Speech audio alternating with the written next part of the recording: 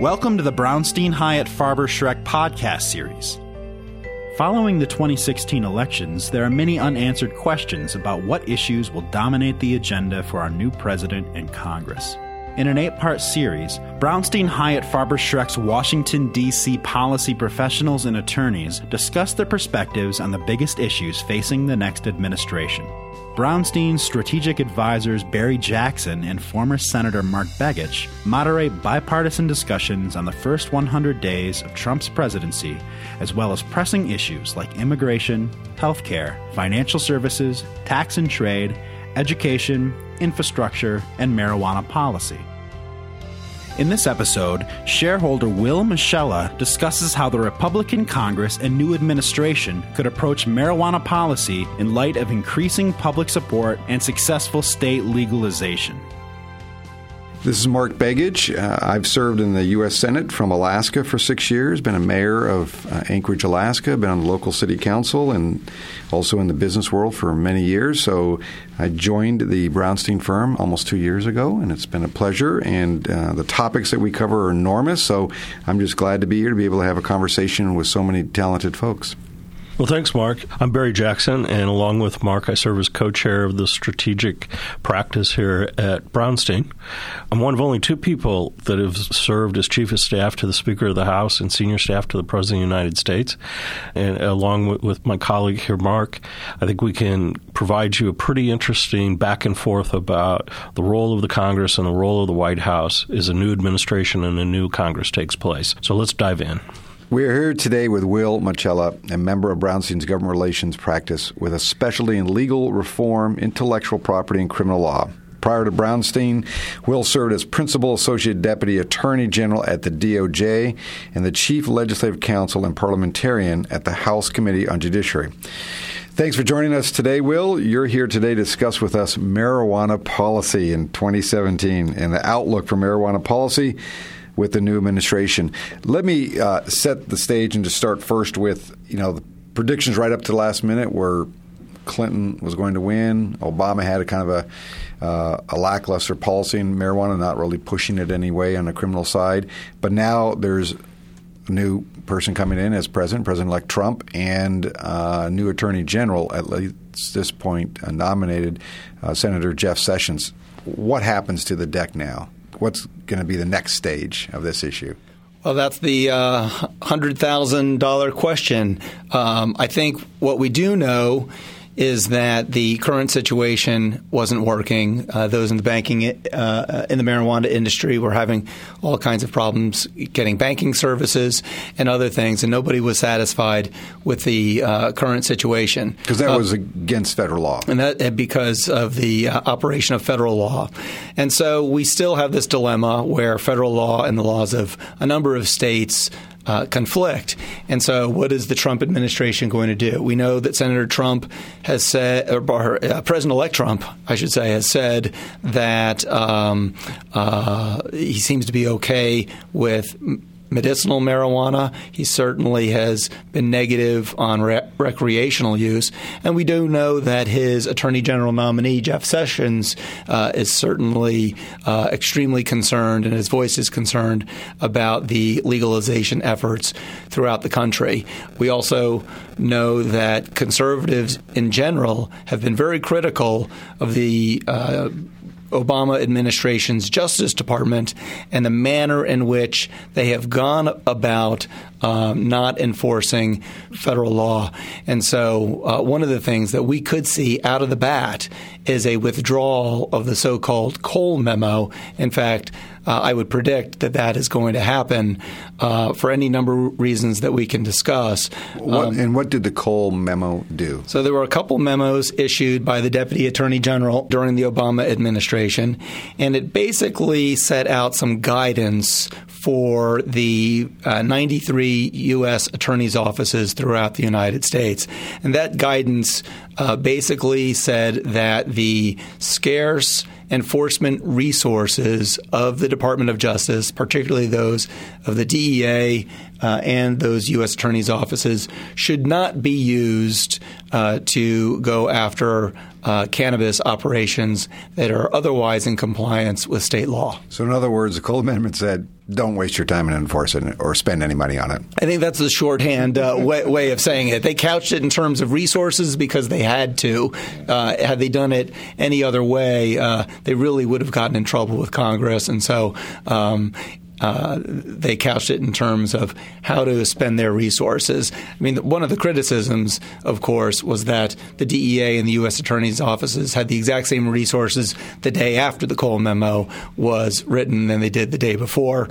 And so a withdrawal of the Cole memo is likely, and then we'll have to see how that manifests itself in enforcement action around the country.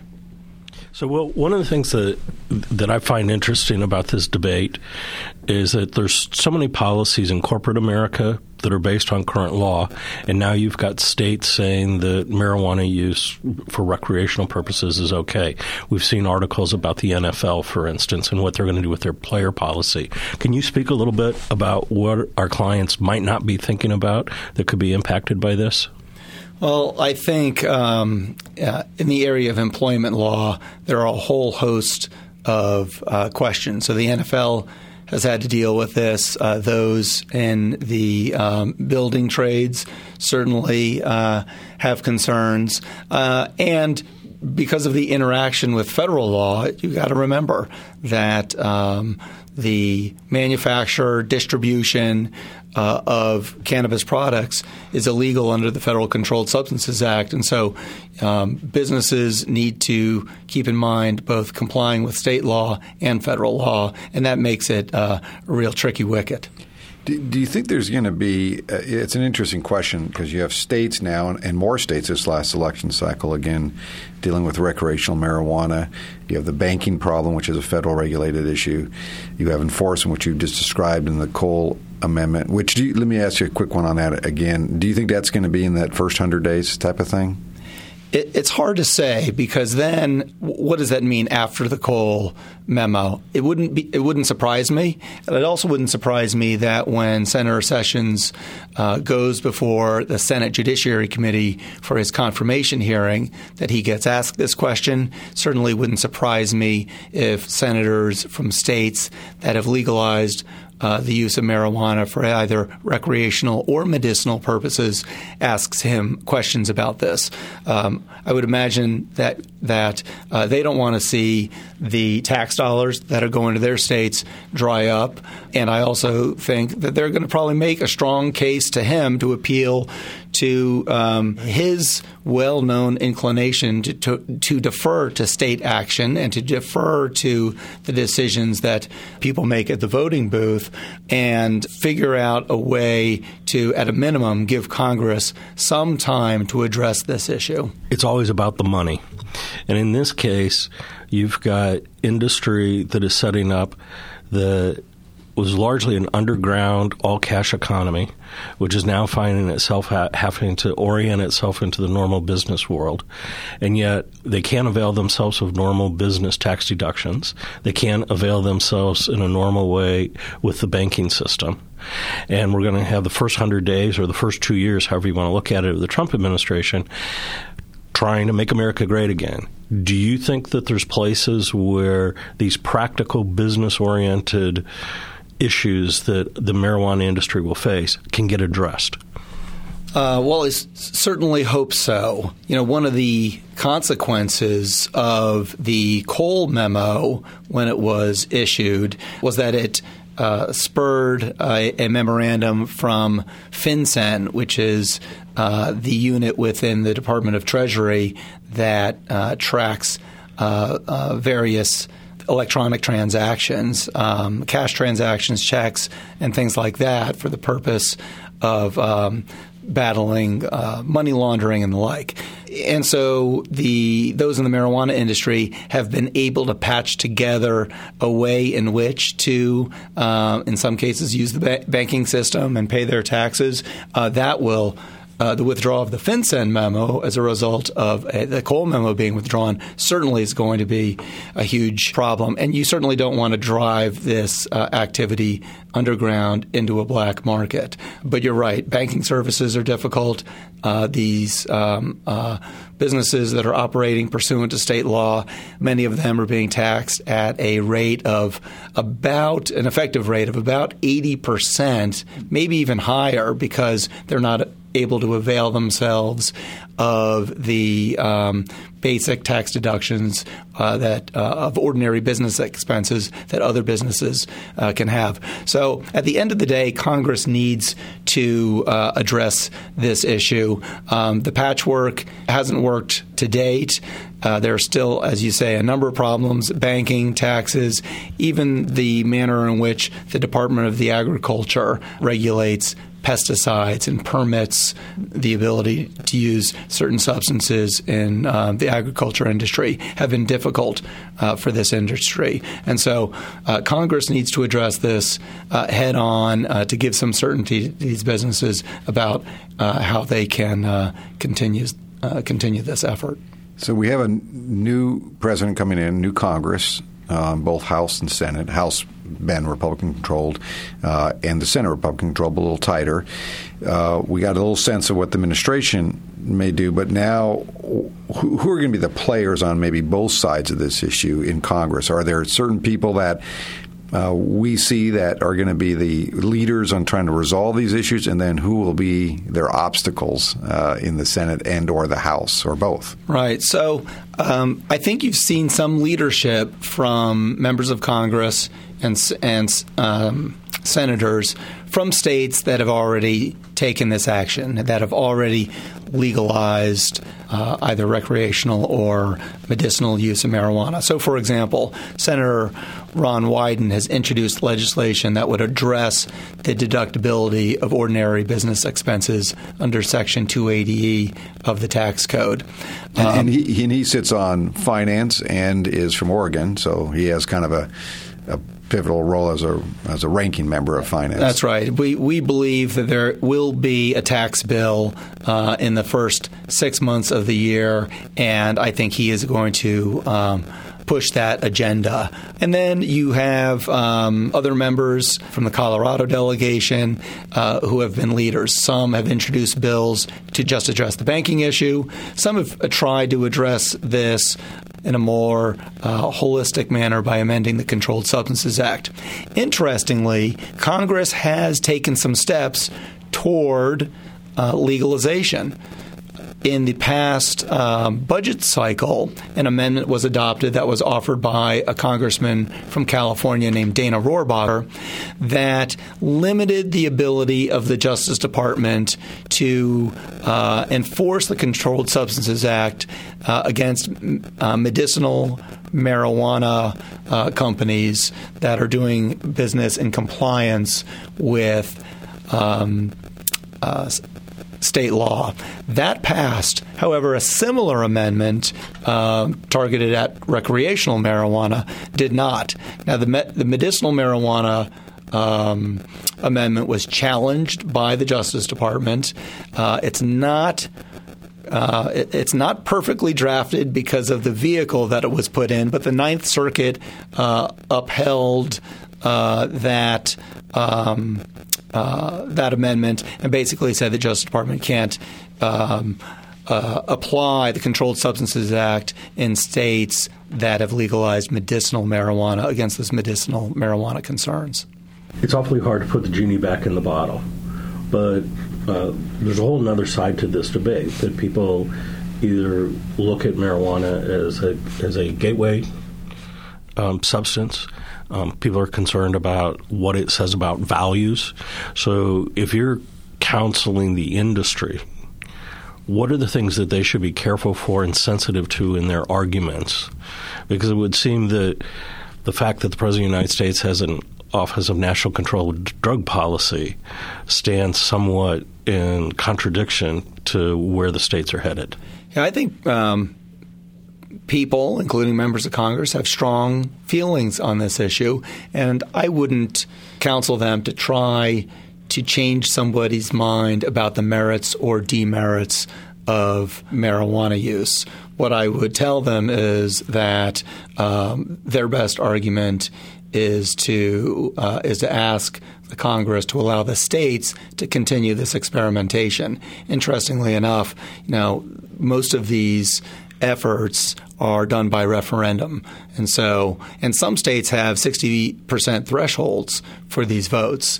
And so making the case that the states are the laboratories of democracy should be able to test these new policies, see whether or not this system will help reduce the black market, help reduce crime, and tightly regulate it so that it's not getting into the hands of children. I do think that's got to be a core part of any argument. Colorado has been very good about their message to teens and young people because of the operation of the effective ingredient in cannabis on young brains, and that should be dealt with strictly, and members of Congress should understand some of those efforts that are being put in place by states like Colorado and Washington. You use the word regulatory.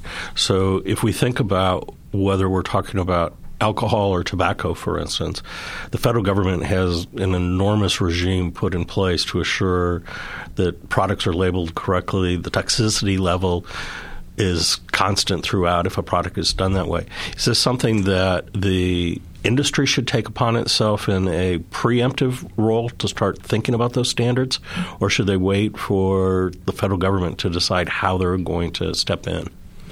Oh, I absolutely think that the industry should be thinking about this. I think state regulators already are thinking about this. And if they don't think about it, regulators will at the state or federal level. One of the reasons why federal regulators haven't jumped in yet is because of the manner in which the Controlled Substances Act prevents makes illegal this activity.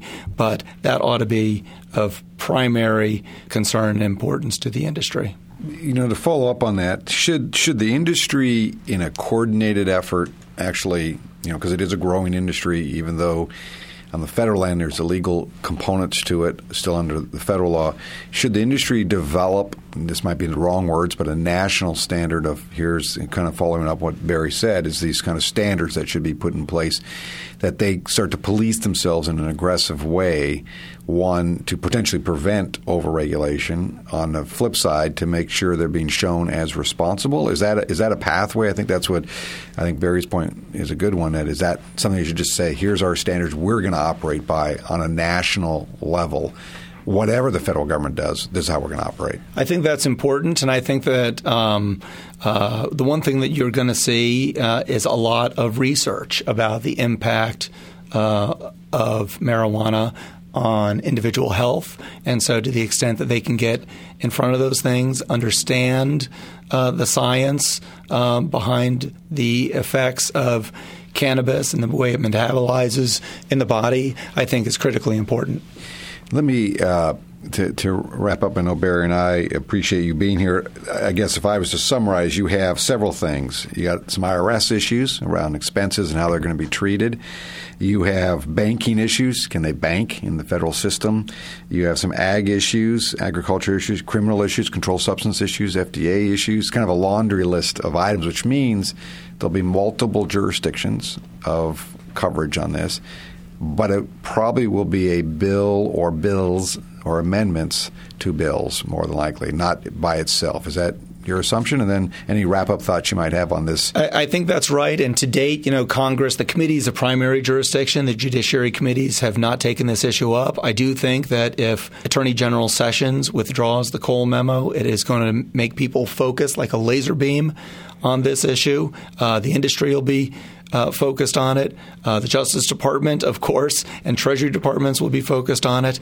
And for the industry's sake, hopefully Congress will focus on it. Well, Barry and I thank you for being here, Will. Thanks for giving a good summary of what's going on and some nitty-gritty of what people should be looking for in the next year or two on this issue. My pleasure. Thank you very much. Thank you for listening to the Brownstein Hyatt Farber Schreck podcast series. Visit www.bhfs.com for more information.